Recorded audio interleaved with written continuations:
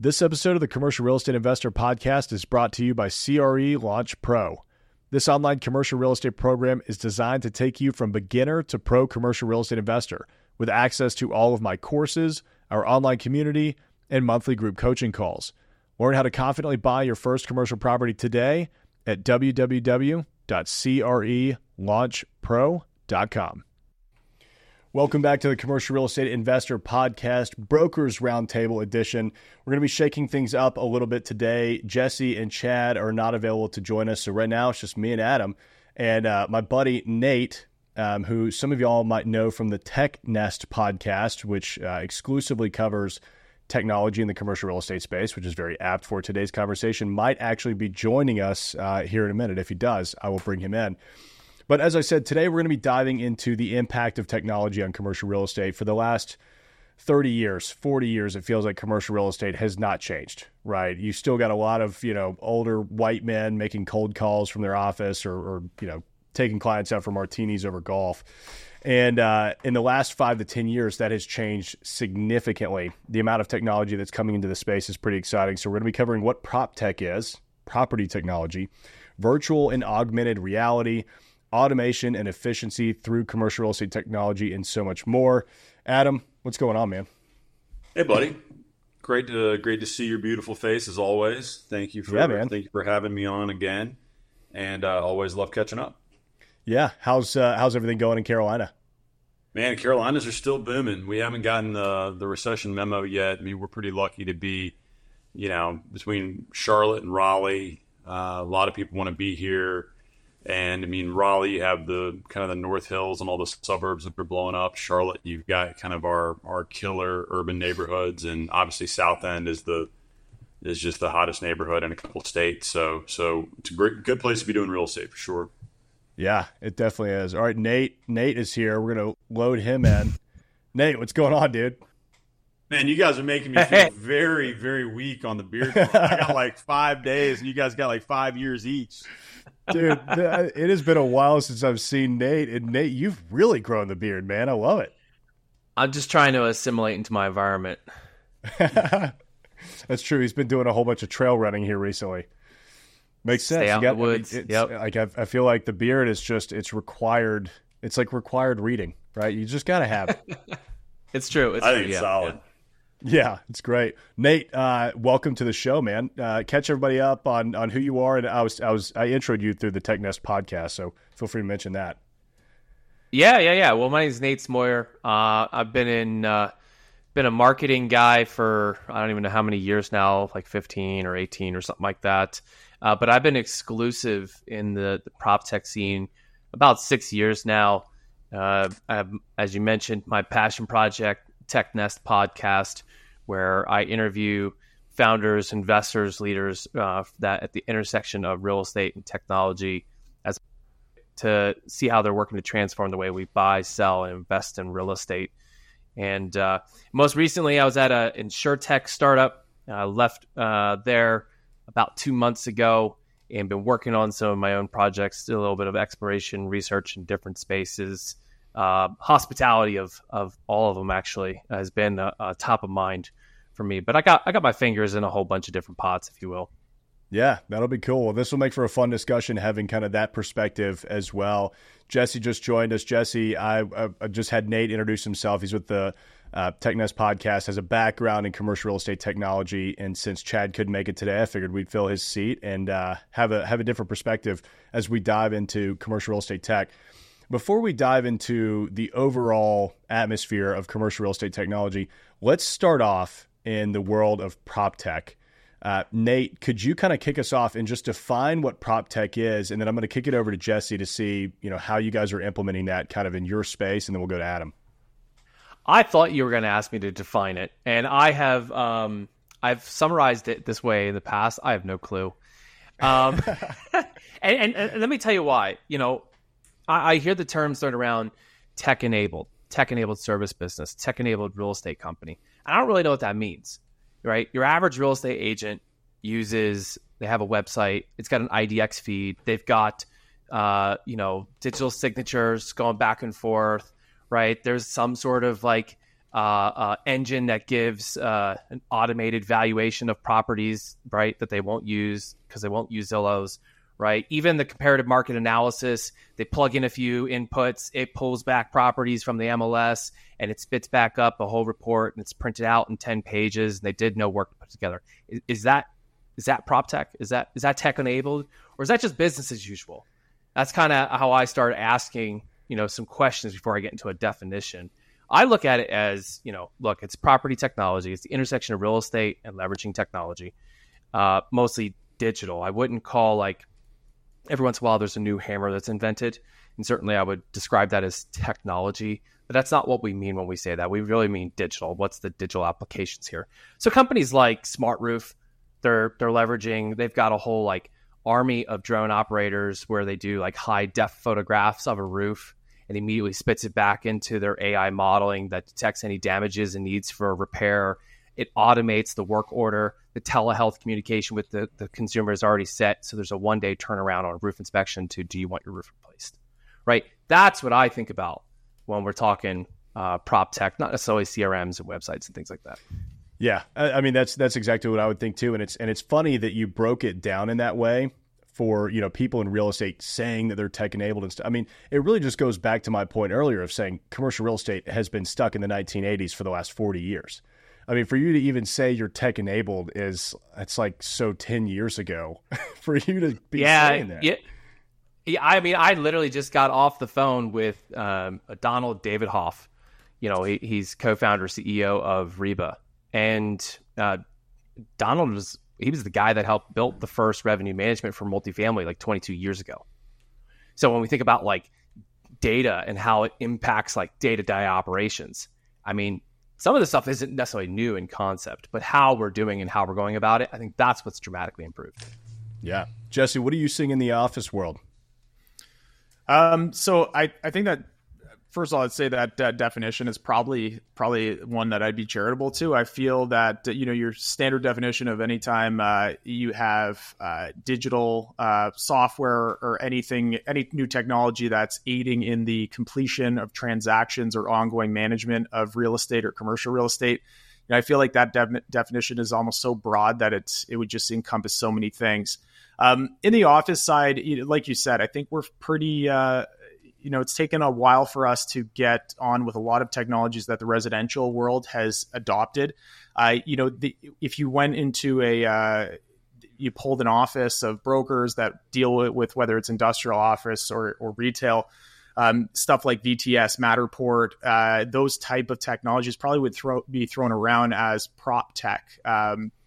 You dig a little deeper, maybe stuff like Liquid Space that has the ability to, look at scheduling and having somebody to lease space and fill gaps in the same way Airbnb did. But yeah, I think the short answer is we're seeing technology slowly get adopted on the commercial real estate side, but it's not at the same pace that we see on the residential side. So it's, that's probably where I'd leave it right now. Yeah, we're probably 5 years behind, 10 years behind on the residential side. I mean, smart homes became a thing a long time ago, and we're kind of just now starting to see that. I mean, for the longest time, most commercial landlords thought, having a Nest, HVAC, a pad that makes my building prop tech enabled, right? Which is just so funny. I know the retail world is obviously vastly different from office, and especially because of the data analytics that they had to go into with all of these different tenants. So, Adam, what does prop tech look like in the world of retail real estate? I'd rather talk about. So I'm going to answer your question directly, but yeah, in a specific way. So the prop tech that I think is fairly interesting, I think is kind of a stopgap to what in maybe 5 years somebody that's going to make $1 bazillion is going to figure out. So I do a lot of kind of high level, high street shopping center, and it's all about kind of transactions, right? How good can I make my mousetrap that you can spend, an extra 30 minutes on site and spend an extra $10 in those four walls, right? Those are really, really big metrics in my world. And that's all well and good because we get sales reporting for all of our tenants, but there's a massive, massive gap now that has been produced by technology and that is kind of the Internet of Things and omni-channel and, try on in store and then buy online and go and touch it and feel it. And then, for whatever reason, I wasn't ready to buy it today, but I got on their mailing list and now they sent me a 20% off coupon and I buy it. There's this gap that has been created with, maybe my store, maybe my Yeti store isn't really there to sell you a tumbler or a cooler, right? It's a billboard for this brand ecosystem I want to get people excited about. Like the Canadian Goose stores, right? You go in there and they turn them down to they have an ice room that's freaking 0 degrees, right? These things are built to kind of get a brand across. So I think that the prop tech that is going to be most interesting is probably something that we haven't seen yet. It's something that's going to kind of tie all those different things together. And unless there's something, I hope somebody pops in the comments and be like, Adam, you idiot, this exists. Here's the website. Actually, I don't know if this is the example you're talking about, but Anthropologie. Anthropologie is a perfect example. They're beautiful. The way people don't understand how Anthropologie works. I mean, you want to talk about a business that I do, because there's something in my porch from Anthropologie right now. I promise you. Yeah. So when the people come in to work at Anthropologie at the physical store, the first thing they do in the morning is they process the e-com. They're shipping out the e-com right from the retail location. Then when the doors open, they're processing returns from the e-com. Or they could have been in-store purchases, but it doesn't matter. So they have a network of all these stores, and all of them are finely curated stores, right? Some of them are like different here, there, and there. But they have the same SKUs, they have the same systems, and so every little store functions as a distribution center. And it's beautiful how it functions and exactly what you're talking about. I think it's like the obvious model. It's not anything new that they've been doing it. I don't understand why it's not more commonplace. Yeah, that's what Best Buy did. I mean, that's what pulled them out of bankruptcy. And I think that there's a lot of people that are doing it. I think I was looking at it from strictly the landlord side of the equation, right? Like, I'm Mr. Landlord. I want my 6% percentage rent over your sales, but I don't think I'm capturing that because of the 25% of the people that walked in, saw that amazing blouse from Anthro, but then went home, went on their Instagram and got a coupon and then bought it off Instagram, even though they saw it in the store. So I think that the closest tech that is blowing people's minds right now and really getting market share is a company called Placer AI. And I was looking online while you guys were talking just to get like a really good blurb that I could use to describe it. It's basically a tracking system that shows heat maps of where people flow on your property, where are they coming from. And it's an amazing tool that I'd never heard of 3 years ago, and now it is like commonplace vernacular in my world. So I think that they're the biggest difference maker right now. But as I kind of let in, I think they are the best next generation, but I don't think that anybody's figured out a way to kind of link in that full omni-channel world. And maybe it's going to have to be like a Simon Properties or a Brookfield, some huge national behemoth, federal, somebody that's like just massive that says like, hey, I will put you at the front door of Hudson Yards, but you've got to open the hood and show me where your sales are coming from and how many people walked into Hudson Yards but then went home and bought it there, because I want that extra freaking paper off of that percentage rent. So I haven't heard of anybody that's done that yet, but I hear that concept coming up a lot that is like, wait a minute, we're building you this incredible billboard and we're only getting paid on what people are spending in the store, not because they saw your billboard then went home and spent money. So kind of a weird retail nerd thing. Playing devil's advocate on that, though, if I was the tenant, I would say, hell no, that has nothing to do with you. Keep your hands out of my online business. I mean, what is the argument for the landlord? And then, because I mean, I can clearly see the argument against it, but what is the argument for the landlord on that front? I mean, we only have so much physical space, right? And if you want to go main and main, what is going to set, like, I could do Athleta or I could do Lululemon, right? Or I could do ALO, right? Like, why would I give it to you, Lulu, versus Athleta? Both have good credit, both have 1 million stores. You're both going to get the soccer mom demo that I want.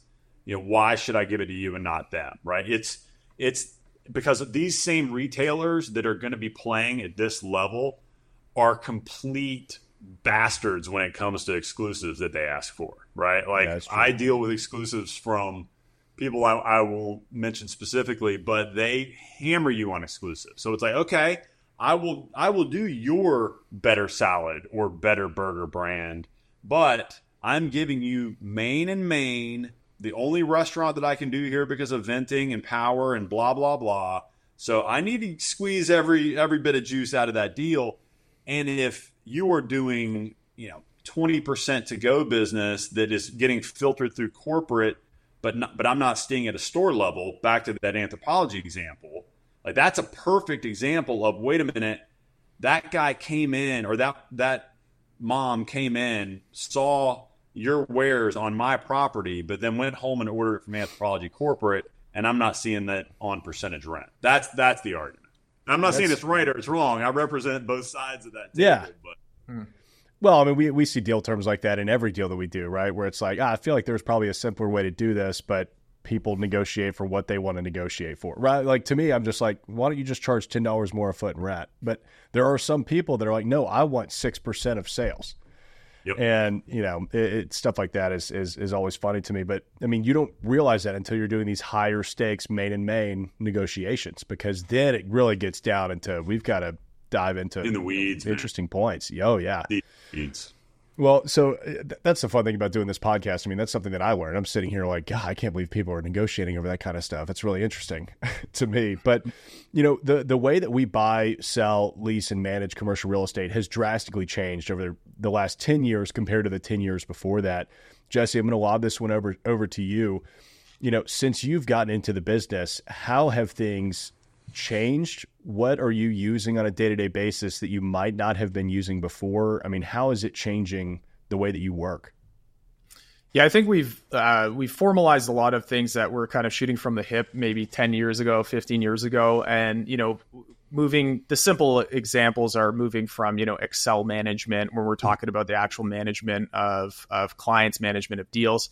I think one point of, whether it's the landlord or the tenant client, I found part of the issue, at least like my theory, is that the slow adoption for a lot of this stuff is the non-continuous nature of our relationships with our clients on the tenant side. So you do 5, 10, 15-year leases. You're not actively side by side with them through every year of their lease. And I found that when you have clients that say have 50 locations, all of a sudden that prop tech, the ability to have technology sharing, smart contract, like the ability for everything to be automated, it's more in need. Now, just to answer your question, from when I started to today, I think most of the landlords, especially the larger landlords, we've moved to whether it's VTS or other systems where we're automatically updated on expiries, that, you don't have some folder that you had that basically it's garbage in, garbage out, that, if you didn't catch an expiry date, it was just, it got lost in the weeds. And that can still happen with current technology, but you input things properly and that doesn't happen. Matterport has become a big component in terms of, taking space, getting pictures of space, having the ability to do 3D renderings. One that we've used quite a bit recently has been, and by recently, the last 5 years, LoopNet. They've kind of upped the game on some of the ads that they have. And again, the ability to manage and track. And that would be more from a marketing standpoint. So those are just a few that I've seen. Aside from that, again, this gets to the definition. I don't know if this would be considered prop tech, but a lot of the business development that we use now is changed. And a very quick example of that is ZoomInfo has a feature called Websights, SIGHT. And one of the things is when you create a standalone website for, say, a 50,000 square foot office building, you can give the URL to ZoomInfo. They embed it in the code, and then you see which companies have been visiting that website, how long they've been staying on, which links are they clicking on. So if you have a ZoomInfo account, at the end of the week, you see all the companies and then, their direct contacts. So that's just another example. Yeah. Have you heard of Brownie Box at all, or Box Brownie? Box Brownie. It sounds familiar. I definitely heard it. I'm not sure what it is though. It's really interesting. Let me see if I can screen share this real quick. Proud. This is a floor planning service where they will actually they'll take your really terrible before shots and fully render out something that looks like a photo. Like it looks hyper realistic. It looks like the first apartment I lived in after college. the first one on the left. Yeah, the before. Yeah, that's right. That's where we all lived when we were in fraternities. But man, so like, did. Yeah, so I was just going to say we did something I can't remember the company, whether it was Vancouver or Toronto based, but we got this done for a client, something similar to this. It wasn't this company, but she was blown away by looking at her property because it was, furnished, and it didn't just look like, a bad, game from the early 2000s. It looked like it was actual real renderings. And it's incredibly cheap too. I mean, you can I'm looking at one right now that's a virtual renovation. The building is torn down to the studs, and the after looks like a photograph of the finished space, and it says that the cost is $24 to $176. Like that is incredible marketing. Like I mean, my team, the reason I got into this, of course, I've heard the Box Brownie advertisements, but my team just started using this on some of our more like torn up spaces. And it's really cheap for them to just throw some renderings together. It's really interesting. Nate, I want to jump over to you. I mean, what are you seeing from your side of the aisle on how commercial real estate technology is changing the way we buy, sell, lease, and manage properties? Well, I'll tack on something there with Box Brownie real quick here. Yeah. So I remember them winning. So they won the pitch battle. NAR does like an annual pitch battle. That was 5 years ago. So where they're at today, and I think they're even not talked about all that much, depending on, I guess, who you are. But like, it's come a long way in those 5 years. But I think just generally, and we're seeing this with PropTech, it's just slower than what all of us want it to be. But that's a great example of taking things to the next level. As far as what I'm watching and paying attention to, I unfortunately apply the marketing lens to just about everything. And the question that I think about with all PropTechs that companies are considering and thinking about is, should I build this? Should I buy this? Or the last one is, should I embed this? And the embed piece, I think, is particularly interesting because it has a lot to do with difficult to reach customer segments when timing and intent is really important. So for instance, lending is really difficult to get ahead of. If you don't have the relationship with the person who's looking to do borrowing, how do you know they're trying to make a purchase? And some would say, well, they're browsing Zillow. Okay, that's cool. But like 100 million of us browse Zillow. There's 5.5 million residential real estate transactions on an annual basis. So even if there's 100 million leads, there's not 100 million buyers, right? So then how do you know what is there? And the best way to get in front of that is wherever people are looking to embed. This is actually why Zillow has invested so heavily into lending. It makes so much sense to have that embedded directly into the platform. So we see this with insurance. Insurance has been doing this and kind of like pressing its way into, and you can make the argument whether or not it's PropTech or not, but it's been pressing its way in. So like all the management platforms, all the deal hunting platforms, even the evaluation platforms where it's like punch in your numbers and see if it works. And then they give you a real-time lending estimate and a real-time insurance estimate. Those are two major costs to any transaction. It makes sense to have that embedded. And this is where I think really interesting, tools, whether it's access to data, start getting cheaper because you're not paying for the data. You're getting access to platforms, you're getting access to use at no cost. And then there's embedded services. There was a company called Blanket that just came out of stealth, 2 months ago. So it's a reporting platform designed for property managers so that they can give a full report recap landing page and data insights to their owners. And that's an interesting concept. Okay, cool. So we can do that. And it's supposed to be super fast and it connects to a whole bunch of other services and pulls in numbers. But the next step they took for revenue here was, okay, but when owners look to offload a property, which is the leading cause for churn, aside from when a tenant moves out, what if instead of them just taking it to the realtor and put it on the MLS, what if they put it into the Blanket marketplace? The management's already in place. And there's other owners within the Blanket marketplace that may want to buy that property.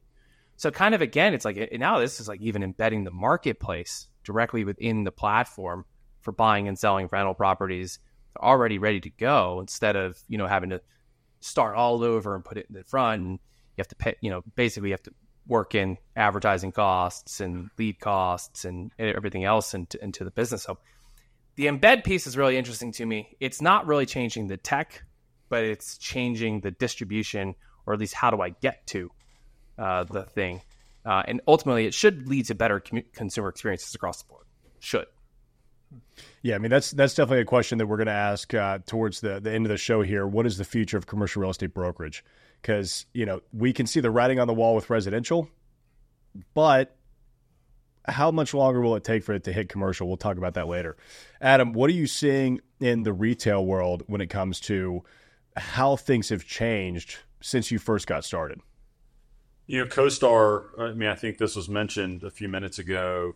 CoStar has become like the freaking mafia or the Standard Oil, whatever you want to call it. Or they always were? I think they have become, because we pushed back. I was the biggest pushback ever in my group. But we own a small brokerage firm. It's small compared to the big guys, right? Like it's a decent size in the team. Yeah. And that's maybe our behind support staff. That's probably our second biggest line item in our whole budget, which is crazy. But good for them, man. This is America. Get your money. But yeah, that has definitely been an interesting change that I think we've really seen in past 5 years. I think because there were some competitors, at least in Charlotte, there were some competitors, and then they were just mercilessly, just taken out over the. Who was number two? Who was number two out there? Xceligent was going to do it. There were a few that at least in the retail world you were able to get around. But that's been technology wise, that's been huge. On other parts of our business, the companies that can come in and make your GP/LP reporting a lot easier and more beautiful. Things like Pitch Deck and different companies that'll help you come in and really, to your point on Box Brownie, which I'd never seen before. I'm on their website right now. It looks badass. It's amazing. Just companies that have come in and really figured out how to outsource things in a really, really interesting way. Companies like Fiverr that'll let you go out and find people that are good at different things like this have always been, really interesting for me in the last few years. But the biggest one, and I feel like it's kind of a lay down answer, but the CoStar behemoth has been the biggest change in my business tech wise in the last couple of years. We should talk offline about that, because I cut CoStar out of my life 3 years ago, and we're doing just as much, if not more, in volume, and don't have any headaches. And man, they pissed me off. I had a broker leave in the middle of the pandemic to go back to college. He went back to study coding. And it was, I kid you not, a week after his annual contract renewed with CoStar. So I emailed them. I thought I had a good relationship with them. Like, I went to every quarterly market update, like was friendly with everybody in the office, emailed them and told them what happened. And they were like, yeah, sorry, we can't do anything about this. Like, it's an annual contract. And I just told them, I said, terminate everything that we have with you guys today. I'm not logging back into those accounts. And we've good fellas, man. If you pay me. Dude, they are worse than the National Association of Realtors. Like, you want to talk about mafia? I want to see a movie about those two gangsters right there. Anyway, I'm probably going to get sued by CoStar now. So this show has been fun. It's been fun hanging with you guys. Sponsored by CoStar. Yeah, exactly. Yeah, let's talk about AI, because my head is spinning from the amount of AI tools that have come out in the last 6 months. I want to know what tools you guys are using, what you think could be interesting, but maybe you're not using yet. I had a brokerage team meeting earlier today, and we're talking about Seamless AI, and we're talking about Hunter.io, and we're talking about Rose AI, and all of these different AIs. I'm like, man, I wish that they would just come out with like a commercial real estate AI that would actually do all of this all at once, that wasn't owned by JLL, but here we are. So what AI tools are you guys using? What's effective? Nate, I'm going to start off with you, and then we'll go to Jesse. So I'll give you a really super simple, maybe stupid example. I've got an Airtable form on my website for when people want to come on my podcast. You can fill out the form. Airtable? I use Airtable for my project management and forms and all that kind of stuff. But I had set it up to, once a lead came in, to have AI write an email and send it from my Gmail. And it's just as simple as a Zapier, from Airtable Zapier, to send a request to ChatGPT, and then it pushes the email over to Gmail and sends the email. I mean, super simple like that. So like, the reality is every business can be an AI business to some degree. You can have it incorporated. There are some really interesting use cases I'll point out. And one other thing that every single company I've talked to that's doing AI, so like Scout Realty, they've got some AI tools. Structurally is like, they've been building their own AI for years on like cultivating buyer leads because of how long buyer leads can be. Instead of burning up lender time, they use like AI conversational chat tools to walk people along. But it's really about the inputs. The inputs really matter. HappyCo, I don't think they're billing themselves as a AI company, but I think about a lot because they're doing all like the apartment scans and they have the floor plans of a lot of buildings. That's valuable input. You know, I mentioned Smart Roof doing roof scans. That's extremely valuable input. Possibly, though, one of the greatest sets of data we have is from a visual perspective that people have access to, if you're technical enough, is Google Maps.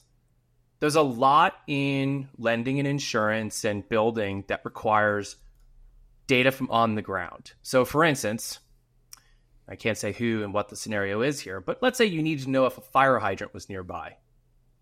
Other than user input or being on the ground, you could manually do a search. But what if you need to do this at volume? You can do that using AI. You can actually have AI crawl, look through Google Maps, find and recognize a fire hydrant in the image, and then spit back on how far the proximity is, or where it's at, or if it doesn't exist yet at all. Those are really, I think, interesting scenarios, and then that creates scenarios for creating richer and more accurate data sets. The number one thing I hear people pissing on about CoStar is that they don't trust the data. That's, I mean, and I'm not the broker, right? But there's an opportunity here to create a better data set, as rich but more accurate. I think it's just going to take some time and some deliberate efforts in creating that. And obviously it has to have some upside or, monetization value there. Are you saying that there is an AI currently that would tell you where all the fire hydrants are that integrates with Google Maps, or are you just giving that as an example? I'm not saying that there is or isn't. I'm not saying who is or isn't doing that. But what I am saying is, like, you could do that for anything in on the ground. So like City Builder is a phenomenal example of leveraging AI. I think they kind of stay under the radar quite a bit. So City Builder, they build out their data sets city by city. And the idea is that they can tell you any combination of any lot within that city, the maximum value and benefit and use of that real estate. And so that you think about, like, they have to pull in like what's actually in place on the ground, costs of things, permitting processes, etc. And so the concept is like, hey, if I bought this empty lot and these two duplexes next door and the gas station behind it, and we combined everything with what we know about what's available, what could we possibly build that would be the highest and best use of that property? And there's this considerable amount of AI that's put to use there to leverage that data to make that happen. Brian Copley, CEO of that company, I mean, they've been working on this for years, and I've seen the demos over the years. It just keeps getting better. Yeah, that's really interesting. I'm looking at their website right now, and it looks like, I mean, if you're buying raw land and developing, I don't see why you wouldn't have this tool. I mean, this is really interesting as to what it goes into in terms of how many units you can build, all the density, everything like that. But going back earlier to the AI you were talking about, where you could search for fire hydrants, I mean, think about how that could impact commercial real estate brokers. I mean, Jesse, you could be looking for bus stops, right? I mean, how close are we to, X amount of bus stops or, transit exits or stations or whatever. I mean, to be able to, and same for retail, like, how many pedestrian crosswalks do we have in this area? And I mean, man, to be able to provide that level of data to your clients, would be pretty interesting. Yeah, 100%. Jesse, I'm going to kick it over to you.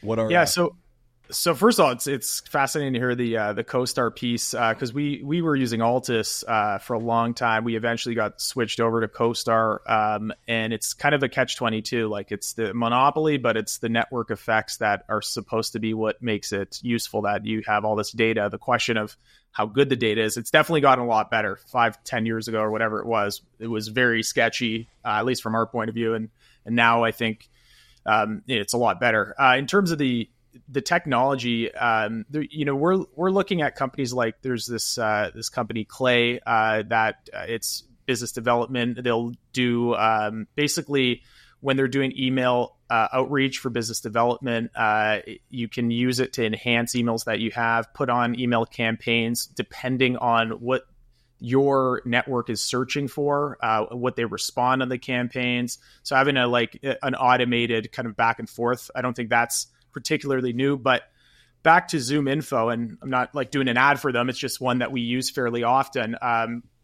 Nate mentioned intents, and they have something called intent signals. So you basically put your clients are searching for the term shared office or co-working. Okay, why would somebody be doing that unless they're actually looking for office space? Or you use some other heuristic, what follows a search, a lot of people in your company are searching for commercial office furniture. Okay, well, can we somehow figure out what a search term would be that would mean that in about 6 to 12 months, they could be renewing a lease? And, we've very lightly got into that to figure that out. And that, I believe, is kind of your standard scraping of the internet, whatever they're doing on the back end. But you end up seeing, okay, actually that company that's searching this key term actually does have a lease rolling in 10 months. That type of technology we've been playing around with. But yeah, I think right now it's my partner and I, we try, we're fairly young in our company. We try to get out and find new technologies. Like Nate, I feel like we should have you on the podcast. I'd love to bend your ear on some of these new technologies. But yeah, I think our industry really needs to make more of an effort, if not to make the consumer experience even better, whether it's landlord or tenant, but just to, give us less brain damage as brokers when we're trying to help clients. Yeah, I mean, I think that we're at the absolute forefront of technology in commercial real estate today. And if you've got a podcast, you've got a YouTube channel, if you're putting information out there, you're already in the top 1%. Really, because a lot of that data, a lot of these bigger guys, they hide it behind paywalls or they only send it to their investors or clients. I mean, if you're the one sharing it, you could very quickly grab market share. Ron Rohde's he's an attorney out of Texas. I've had him on the show before. He says, "I'll defend you from CoStar, Tyler." Well, you heard it here. I have witnesses. I've got an attorney. Take that, CoStar. So anyway, it looks like we lost Adam, but let's dive into virtual reality and augmented reality in commercial real estate. I first started hearing about that probably 3 or 4 years ago.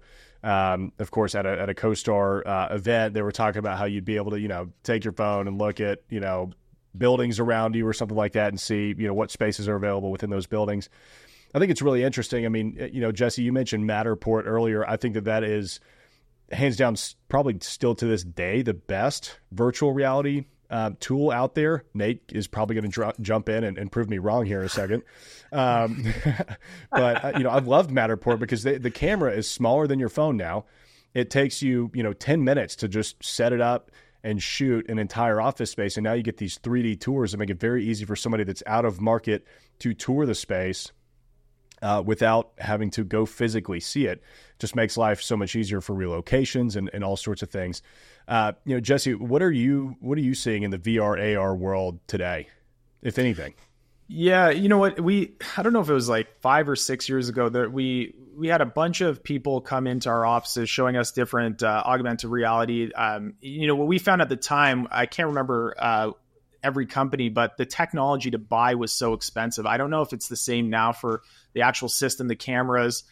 So the cost was really high. And then after the last 2 years, like with the lockdowns in the States and Canada, I feel like we've sped up a lot of the technology that would have happened. And what we realize in a lot of our clients, they don't need, at least in the office and industrial world, it's a little different because you're not seeing every inch of a condo. Like on the resi side, our floor plates in a building could be identical for like, from 2 to 7. And then it's just the top and the ground level that's different. So what we've found is that the virtual tours don't have to be particularly high tech. Having a physical walkthrough is usually enough to get the ball rolling on the offer or LOI stage. And then at the end of the day, the COOs or CFOs, usually they'll still want to come to the premises at least once to check it out. So yeah, I haven't seen that much of a push over the last little while, to be honest. Yeah, it seemed like it was just I guess it was before AI. Like that's the hot new thing. Everybody was talking about AR and VR, and then it kind of fell off. Nate, what are you seeing from that perspective?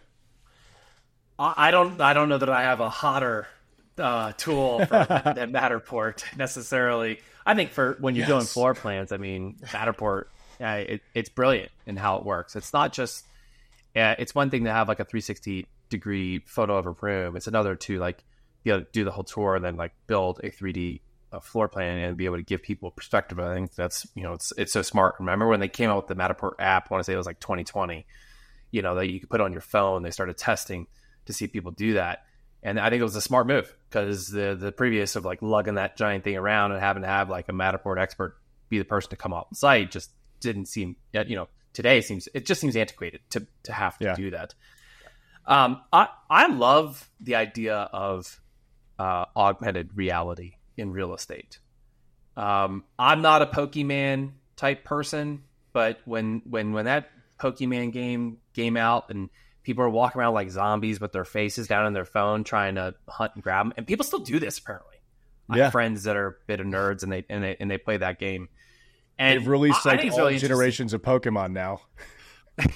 Yeah. So like you think about it though, like that could be really interesting in real estate. Now I think the challenge here is like valuable to who and for how much, right?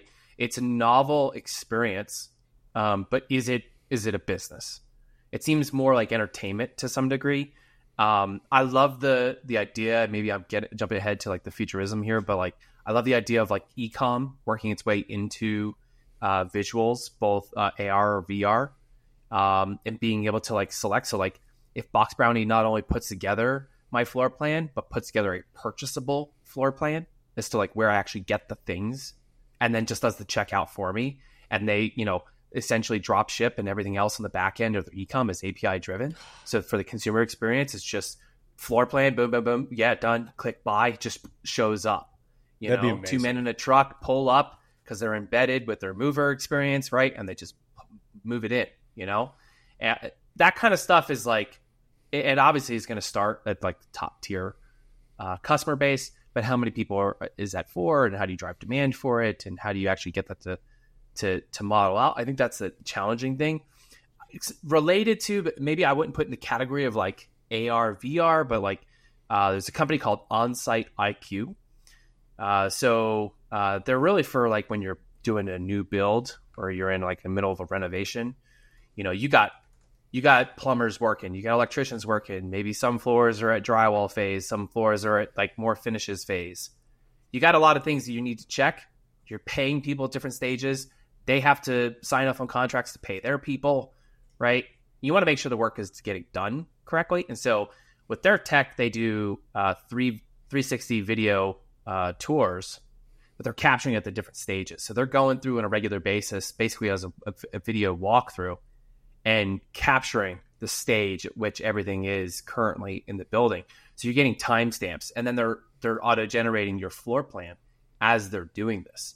So at any point in time during the construction phase, we put that pipe there. We roughed it in properly. It's your drywall, or it's just covered it up. Well, we can find out really what happened.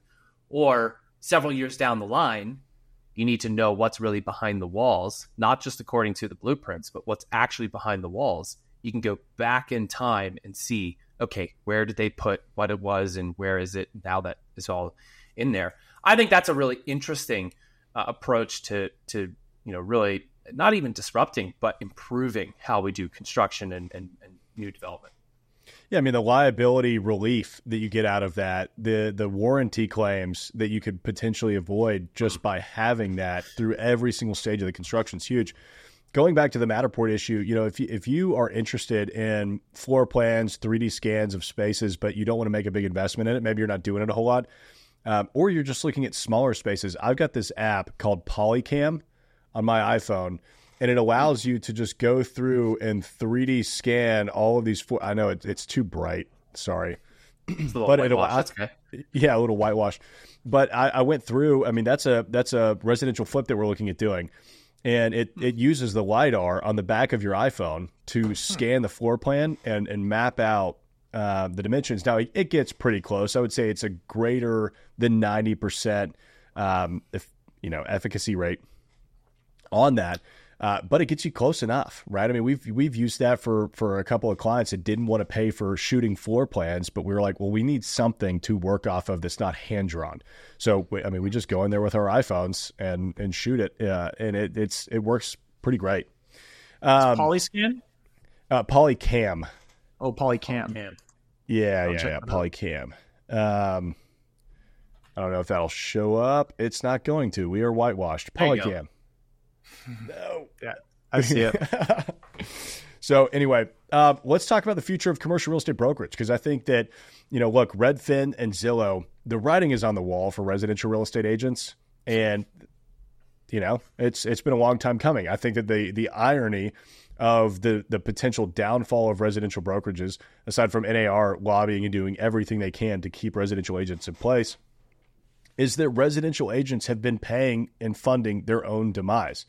Zillow has had residential agents paying to be, top people that are being recommended on their website. Meanwhile, Zillow's just here collecting all the data, figure out every way they can to just cut the middleman out and go straight to the source. They've had a couple of screw ups, which we saw pretty big in 2020 and 2021. But that doesn't mean that they're not fixing those problems and getting closer to getting it right. I think in the next 5 to 10 years, we're going to see a huge upset in the residential real estate market. Now, there's some differences there, right? Residential is very much mathematical based on physical characteristics of the property, right? You look at the specific location, you look at the building size. Is it 3 beds, 2 baths? Here's 700 other houses within that zip code that have sold, and this is probably the price point. Commercial real estate gets a little more nuanced. I mean, Jesse, I'll kick this over to you first. What are your thoughts on the future of commercial real estate brokerage? Can we be technologied out? So my gut reaction is the commercial real estate industry is informationally challenged, and it has been for a long time, and I think it continues to be. The average person on the street trying to figure out what is available, in a downtown or suburban market. There's a couple big places that you could go, but unless you have access, or like you said, you pay for very expensive subscription services. Now that, in theory, you could say it's a solvable issue. I think. So the future of brokerage, I think, will follow somewhat of the path of residential when it comes to the adoption of technology. However, I think the commercial broker, I think their place is going to be a little different in that you can, I think, not phase out, but residential real estate agents, really good ones, are very good at advising their clients. Now, there's no exact replica of a deal, but buying a house and another house transaction, you get about 100 different transactions for buying and selling homes. They kind of average to a somewhat similar standard transaction. When it comes to commercial, it's very different. I've been doing this now for 9-10 years, and I still don't have one offer to lease for industrial, commercial, or retail space that was the same as another one. There was a right of first refusal that was negotiated. And now I be the first person to say you can figure out that technology. But I think the broker as an advisor, I don't think that's going anywhere anytime soon because of the complexity of these transactions, and that it's not just like writing a legal contract that we just throw this boilerplate in. It's very specific to the specific type of deal and the client that you have. But I could be wrong. That's my bias as an agent. But yeah, I just feel like it's not exactly apples to apples. Yeah, I mean, that's my thoughts too. But again, I've got that brokerage background, so I look at it and I'm like, I I feel like there's always going to be a place for a commercial real estate broker. If nothing else, it's putting the relationships together, which is what brokering really means at the heart of it anyway. Nate, what's your take? On the commercial space, I mean, I would generally defer to you guys on, especially from a broker perspective. I mean, I've not served in that role in a commercial capacity. I did once, as a residential agent, have the gall to try and do a commercial deal. You can guess how that one went, but I'm continually optimistic about improving the consumer experience. That's ultimately where I always look to. On the professional side, I think it's cool. There's a lot of money to be made there. There's a lot of services, a lot of SaaS, right? We can look at B2B SaaS. We can cut it up and apply it to any industry, and real estate's no different. PropTech isn't leading the way on like necessarily how we conduct business. We're looking at B2B SaaS. We're taking it, contextualizing it, and then reskinning things and making it directly applicable to real estate. Now, the challenge here becomes, we kind of touched on a little bit, data. The challenge has become work streams. Who has to know what and when is really difficult in real estate. This is what keeps a lot of people from getting that unicorn valuation as fast as they said they were going to. Because just because it worked in B2B SaaS doesn't mean it can go the same speed as real estate. Real estate has a whole bunch of governors along the path in every transaction. And whether it's a storage deal, whether it's new retail, whether it's multifamily, there's governors in those deals. And if it requires multiple players to use a certain tech, well, that's going to slow adoption. It's going to slow adoption dramatically. So I think it's always going to be a little bit slower, longer game in commercial real estate. There's no one forcing you all to play by the same rules. There's a million different ways to do things. And every deal, like you said, like it can be better going a different route. It doesn't have to be skinned the same way. That being said, I'm interested in fascinated by, some of the competitors or companies that are popping up. I mean, I think you mentioned LoopNet earlier. Crexi has been growing quite a bit. I think their clip of growth rate has been pretty impressive.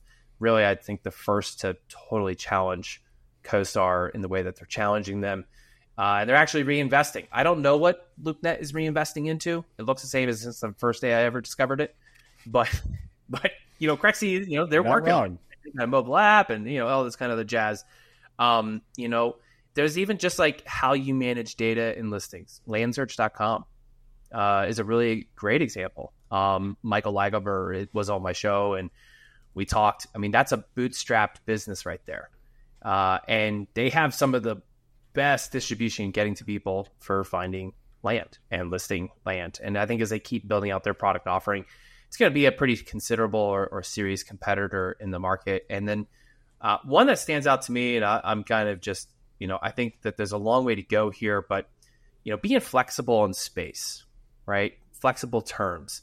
It's not just people that are moving around and need flexible terms. I think businesses also need a little bit more.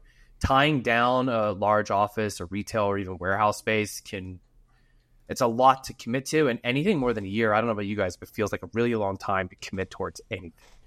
And there's a company called Chunker that they set out to be the Airbnb of warehouse space, and really they're just kind of helping people who have larger spaces. I think that's the initial preference of the business or the idea was, hey, you have a large space, you're not using 3/4 of it. Let us offer that to companies on a short-term basis if they needed to.